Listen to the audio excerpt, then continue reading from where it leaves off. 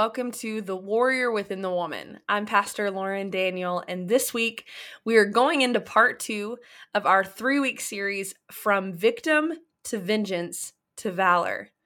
Any of us would be lying to say that we've never had the idea or even acted on the temptation of revenge.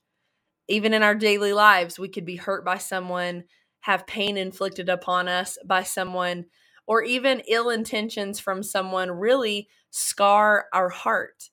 And therefore, it leaves us wondering why, questioning God, and even wanting to take matters into our own hands. Today, I really wanted to give a message of encouragement, but also let the Holy Spirit convict our hearts and help teach us how to put away the desire of revenge and seek God for His will for our lives. The thing is, with vengeance, it can go from 0 to 100 quickly. You can start out very quickly with being hurt, being embittered, then just like we spoke of last week, embracing a victim mentality and quickly not only being the victim, but making every decision in your life to solely hurt or inflict pain on the people that hurt you. Now, I'm not saying your situation is invalid or that your feelings are invalid. Absolutely not. There comes a time that we have to not only put away the victim mentality, but to accept that whatever happens in your life, even though it may not have been a part of God's plan, how they treated you, your response, and can help you embrace the calling of God on your life. Let's dive deep into the Word of God today, and let me explain to you what the pain and heartache, what other people do to you, can actually help you move towards the calling of God on your life. Now, today we're going to talk about Joseph. Now, if you've ever really read in Genesis about Joseph, this boy, this young man, he was chosen and loved by his father. He had many brothers. Joseph had been given visions and dreams from God about who he would become. He was very confident in his calling. And sometimes the confidence in God in your life, or the confidence in what God has shown you in your life, people can become jealous of that. And that is what happened in this event in history. Joseph was favored by his father. He was called by God, and therefore his brothers became jealous. So if you'll turn with me to Genesis 37, and this is where we start with Joseph's dream. Now, if you go from Genesis 37 all the way through to Genesis 47, we'll see the whole entire event in history of Joseph, from Joseph's dream to the coat that was bestowed upon him from his father, all the way through to the reconciliation that happens with his family. Joseph has this dream that he sees that he is going to rule over his family one day. Now, that is the concept of the dream. This was true. God was showing him a dream that what would happen to him in his life. And so his brothers, not only with the favoritism from their father to Joseph, but the dreams kind of set the whole thing in motion. And so one day the brothers decide, let's kill Joseph. We're jealous of him. We don't like him. Our father favors him. God has a calling on his life, and I just don't want to deal with it anymore. And so they come up with a plan. They want to kill him. In the discussion of wanting to kill him, they decide rather they will act like he is dead and just sell him. So when the Midianite merchants came by, his brothers pulled Joseph up out of the cistern and sold him for 20 shekels of silver to the Ishmaelites, who took him to Egypt. When Reuben returned to the cistern and saw that Joseph was not there, he tore his clothes. He went back to his brothers and said, "The boy isn't there. Where can I turn now?" Then they got Joseph's robe, slaughtered a goat, and dipped the robe in blood. They took the ornate robe back to their father and said, "We found this. Examine it to see whether it is your son's robe." He recognized it and said, "It is my son's robe. Some ferocious animal has devoured him. Joseph has surely been torn to pieces." So we move on, and so they sold their brother to this enemy merchant that was walking by, the Midianite merchant.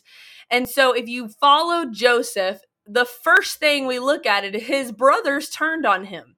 his brothers literally turned on him and wanted to kill him. So if you've never been in that situation, or maybe you're saying, yes, somebody has tried to kill me before, then you're in good company. But if not, you can see that Joseph had every right to want to seek revenge. He was hurt. He was in pain. He had been thrown down into a cistern to kill. Then they changed their mind, sell him off, his own family, to go away and be gone forever. So if we follow Joseph, he ends up in Potiphar's house, which would be his boss, and he ends up working as a servant in Potiphar's house. Now we look at Joseph, he's trying to make a new life for himself after the rejection of his own brothers and knowing that they wanted to actually kill him.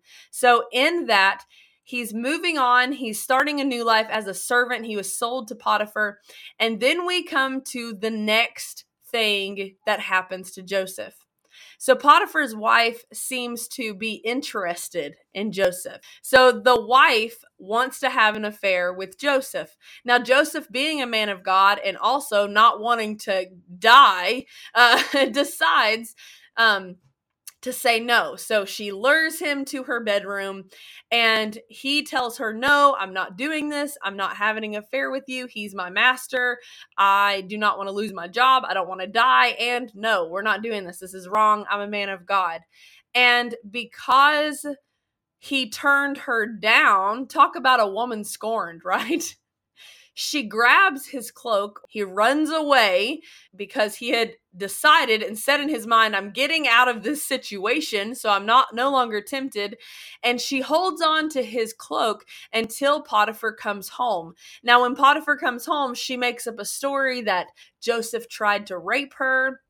And as soon as she yelled out for help, he ran and left his cloak in her bedroom. So Potiphar, believing his, faithful wife, decides to put Joseph in prison. He not only has a family that wants to murder him, but now, because he told an adulterous woman no, has been now thrown in prison because he stood up for the morals and the values he had as a man of God. So if you're listening to this, I want you to know he had every right to want to seek revenge for his brothers, to be vengeful against this woman. So we move on a few chapters, and Joseph is now, we see that God has orchestrated doors to be opened for Joseph so that he could be positioned. God used Joseph's abilities to prophetically explain dreams to actually position him in Pharaoh's home, in leadership in Pharaoh's court, to help him. And later on, God opened the door and Joseph was in a leadership position. So now he's higher than what Potiphar was, his master, when he first got to Egypt. And now he is positioned as a leader, and there is a famine that hits the land. And before this famine, God gives Joseph supernatural wisdom. They store up food and everything they need. And this famine leads his brothers to Egypt in search for food. They knew that there was a storehouse there, that there was food to be had. And let me say this as a side note. No matter what you may be going through today, no matter where you may have been brought through the pain and trials, God will use it. See, there was a famine in this land, but God used this famine, to bring Joseph's brothers. This was years and years and years later, after they tried to kill him, after they totally rejected him and sold him into slavery. God uses a famine to bring his brothers to Egypt, and there we see this reconciliation happen between his family. If we go all the way to Genesis 47, we see this reconciliation that happens. See, Joseph had every right to seek revenge. He was high and mighty. He could have totally turned away his family, could have used his power against them. He could have totally excused them and let them die of starvation, but he didn't. Joseph, having every right, natural right in the physical world to have revenge. He did not. Because you see, when humans seek their own revenge, it displeases God. In the Bible, God says, "Vengeance is mine, I will repay." The Bible encourages those who have been wronged to seek peaceful ways to resolve matters when possible instead of pursuing revenge. See, it's hard. It is hard to say, "I'm in pain, but I'm not going to try to inflict pain upon you." It is difficult. That is a difficult thing to forgive and let those people live. But when God says, "Let me deal with it," see, God is a God of promise. Every word of his mouth speaks life and promise over your situation. And when God says, "Do not seek revenge, for I will deal with it in due time," trust him. Trust him. Joseph knew who God was. He knew, despite the rejection of his family, despite being sold into slavery, despite being lied about and thrown into prison, despite all these things that were against him, all these things that were on his record, Joseph chose to move forward with his life and trust God in the open doors. And you see throughout those chapters that Joseph was moved after another to a higher ranking to position him to not only fulfill the dream God had told him about from a young age, but to also years and years and years later, after he had come to peace with the issue and the problems with his brothers and all that had happened, God brings reconciliation between him and his brothers. And he not only forgave them, he not only trusted God to bring reconciliation, but he treated them well when they came to Egypt. He took care of his family. That there is going to come a point after the forgiving process, after you choose every day to forgive that person, every time you choose to put away that victim mentality, every time you choose to overcome a desire for revenge, that is speaking volumes to God. If you look in Psalm 42, the scriptures admonish us to trust in God, right all wrongs. See, God says, do what you can. Do what you can to resolve the issues. Do what you can to overcome the desire of revenge. But trust me. But he says, trust me, because in due time, even if they don't accept what you're saying, what you're doing, what you're trying to bring reconciliation, that God will right all wrongs. So we look at Joseph and you may say, "Lauren, but I have been hurt and they don't know what they've done. They deserve to feel the pain they've inflicted upon me." I understand what you're saying. But see, it is not your role to be God. But how can I overcome this? How can I overcome the desire to be for revenge? How can I overcome the desire to be petty? How can I overcome this? The first thing that I can tell you from my own experience, the first thing I have learned in my own life is, first of all, I have to avoid acting on impulse. There is no situation, nothing, especially in a situation I have been hurt, offended, or I have misconstrued the meaning of what someone has said to me, where I should, in that moment, act on impulse and say something back. Now listen, this is something I have had to learn the hard way. I am someone that will say something back. Anybody else? But God has shown me that if I will just take a back seat and look at the whole situation before I act on impulse, I can save myself and other people a whole lot of heartache.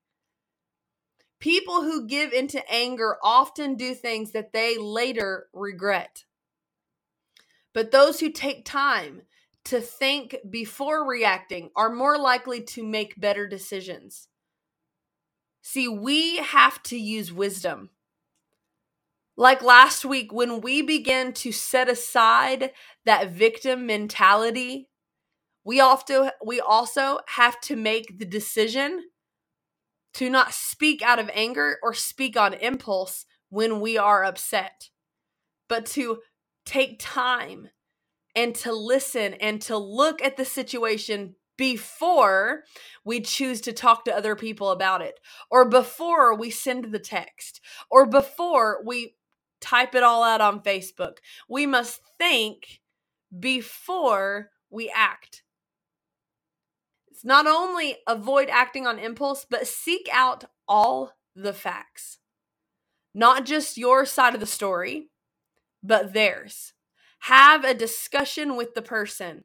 Have a meaningful, mature discussion with that person. And I know this message might not sound as encouraging as the last few, but I believe that God wants the Christian women of God, warriors in the war fighting the enemy, to realize that we first need to deal with our own hearts, and revenge being in your heart and the pride and arrogance issues that we deal with have to be killed off before we can fulfill the calling on our life. See, Joseph trusted God. He trusted him through the process of the pain. He trusted that God would deal with it in time. Did he question God? I'm sure. Did he struggle with the fact that his brother sold him into slavery? I am sure he did. But we have to realize that acting on impulse and seeking out only the facts that agree with our perspective is not how to deal with a situation. We have to seek out the facts. If you look at Proverbs 18, it says in verse 1, an unfriendly person pursues selfish ends, and against all sound judgment starts quarrels. Fools find no pleasure in understanding, but delight in airing their own opinions. When wickedness comes, so does contempt, and with shame comes reproach. The words of the mouth are deep waters, and the fountain of wisdom is a rushing stream. It is not good to be partial to the wicked, and so deprive the innocent of justice.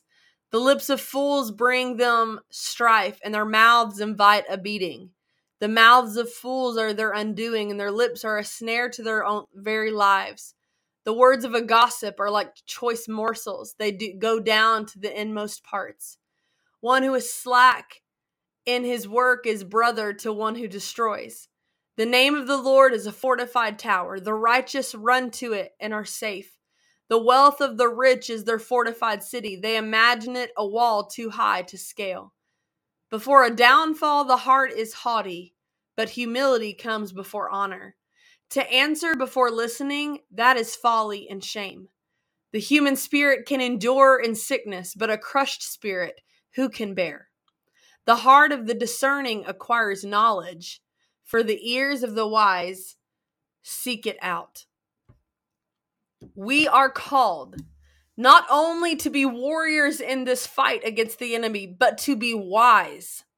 We must use wisdom against the tactics of the enemy. And one of the largest tactics of the enemy is to bring forth pride within your own situation to a fact that you think you deserve vengeance. You deserve revenge. You deserve, after all they had put you through, you deserve to see them suffer.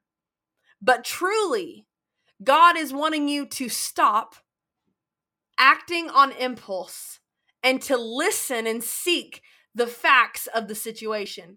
Someone who has been wronged would do well to ask himself, are there factors unknown to me that could explain why the offender acted the way he did? Oh, wait, Lauren, we're not supposed to be thinking about how they feel. This is about us. No, sister, it's not just about you. It's not just about the feelings or hurt that you have, even though as valid as they are. It's not just about the pain that was inflicted on you, no matter how valid it is. We have to see it from all sides to make an actual distinction of what is happening in a situation. You may be hurt because you were having a bad day and they spoke to you in a certain tone. They may have hurt you because they're dealing with marriage issues at home, or struggling in their business, or dealing with strife with their children. We have to look at all the facts. Are they under pressure? Did they act out of ignorance? Sometimes what seems like an intentional offense may simply be an honest mistake. Now, I know many of us don't want to believe that it was all intentional. But let me remind you that a victim mentality is not something that will get you anywhere. We have to be honest with ourselves, woman of God. We have to be honest with ourselves that right now, in this moment, in this part of your life, God is not wanting victims to lead the war. He's looking for generals. He's looking for women of God that are willing to stand up and say, despite the pain I've been through, despite the issues I've had, despite what my family or friends may say, despite what kind of slavery I've been in the past, I am still willing to see God fulfill the promises over my life. Let me explain to you, before I end, the misconceptions about revenge. See, a lot of people have this misconception that the Bible authorizes revenge when it says an eye for an eye in Leviticus. But really, the fact of the matter is that this scripture in Leviticus was a law. The eye for an eye law in ancient Israel discouraged acts of personal revenge. The rule helped judges impose appropriate punishments. In Deuteronomy, you can look deeper into that. So before you say, well, God tells me to take revenge, an eye for an eye, look at the overall facts of the situation and look at where the scripture is coming from. We, as Christian women of God, should not be using scripture for our own appeasement so that we can believe that the way we have treated someone because they hurt us is approved by God. Vengeance is not approved by God. A victim mentality and vengeance can cause such heartache and burdens on your own life that no longer is that person holding chains on you, but that you've used the pain they've caused you and put chains on yourself. God is the ultimate judge. And when we seek revenge, we are taking his place. When we become overwhelmed with what others have done wrong, we become filled with anger and find ourselves focused on hate. God's love and forgiveness is seen in our ability to love and forgive. Woman of God, don't forget who you are and whose you are. It is difficult to say, I forgive you. It is a hard decision to make every day to let things go. But I want to encourage you, every day of your life, every moment that you take a breath, trust the process that God is fighting for you, and that every pain, every struggle you have been in, every tumultuous situation that you have struggled through, God is wanting to use your testimony to reach other women out there that are struggling with the same thing. I hope this message has encouraged you today. As we have looked at the victim mentality and seeking out vengeance the last couple weeks, no matter how difficult these concepts may be, let us be reminded that God is requiring a deeper walk with him. He's requiring something deeper within us, calling us to be more mature than what we've been in the past, so that we can see the victory and the fulfillment of the calling on our lives in the future. God bless you, woman of God. Warriors, I'll see you next week as we go into part 3 of Valor. As you go this week, I pray that God blesses you abundantly and that you remember that you are not a victim and you are not out to see revenge, but that God is fighting for you and he will make all things right. God bless you. Have a wonderful week. Love you.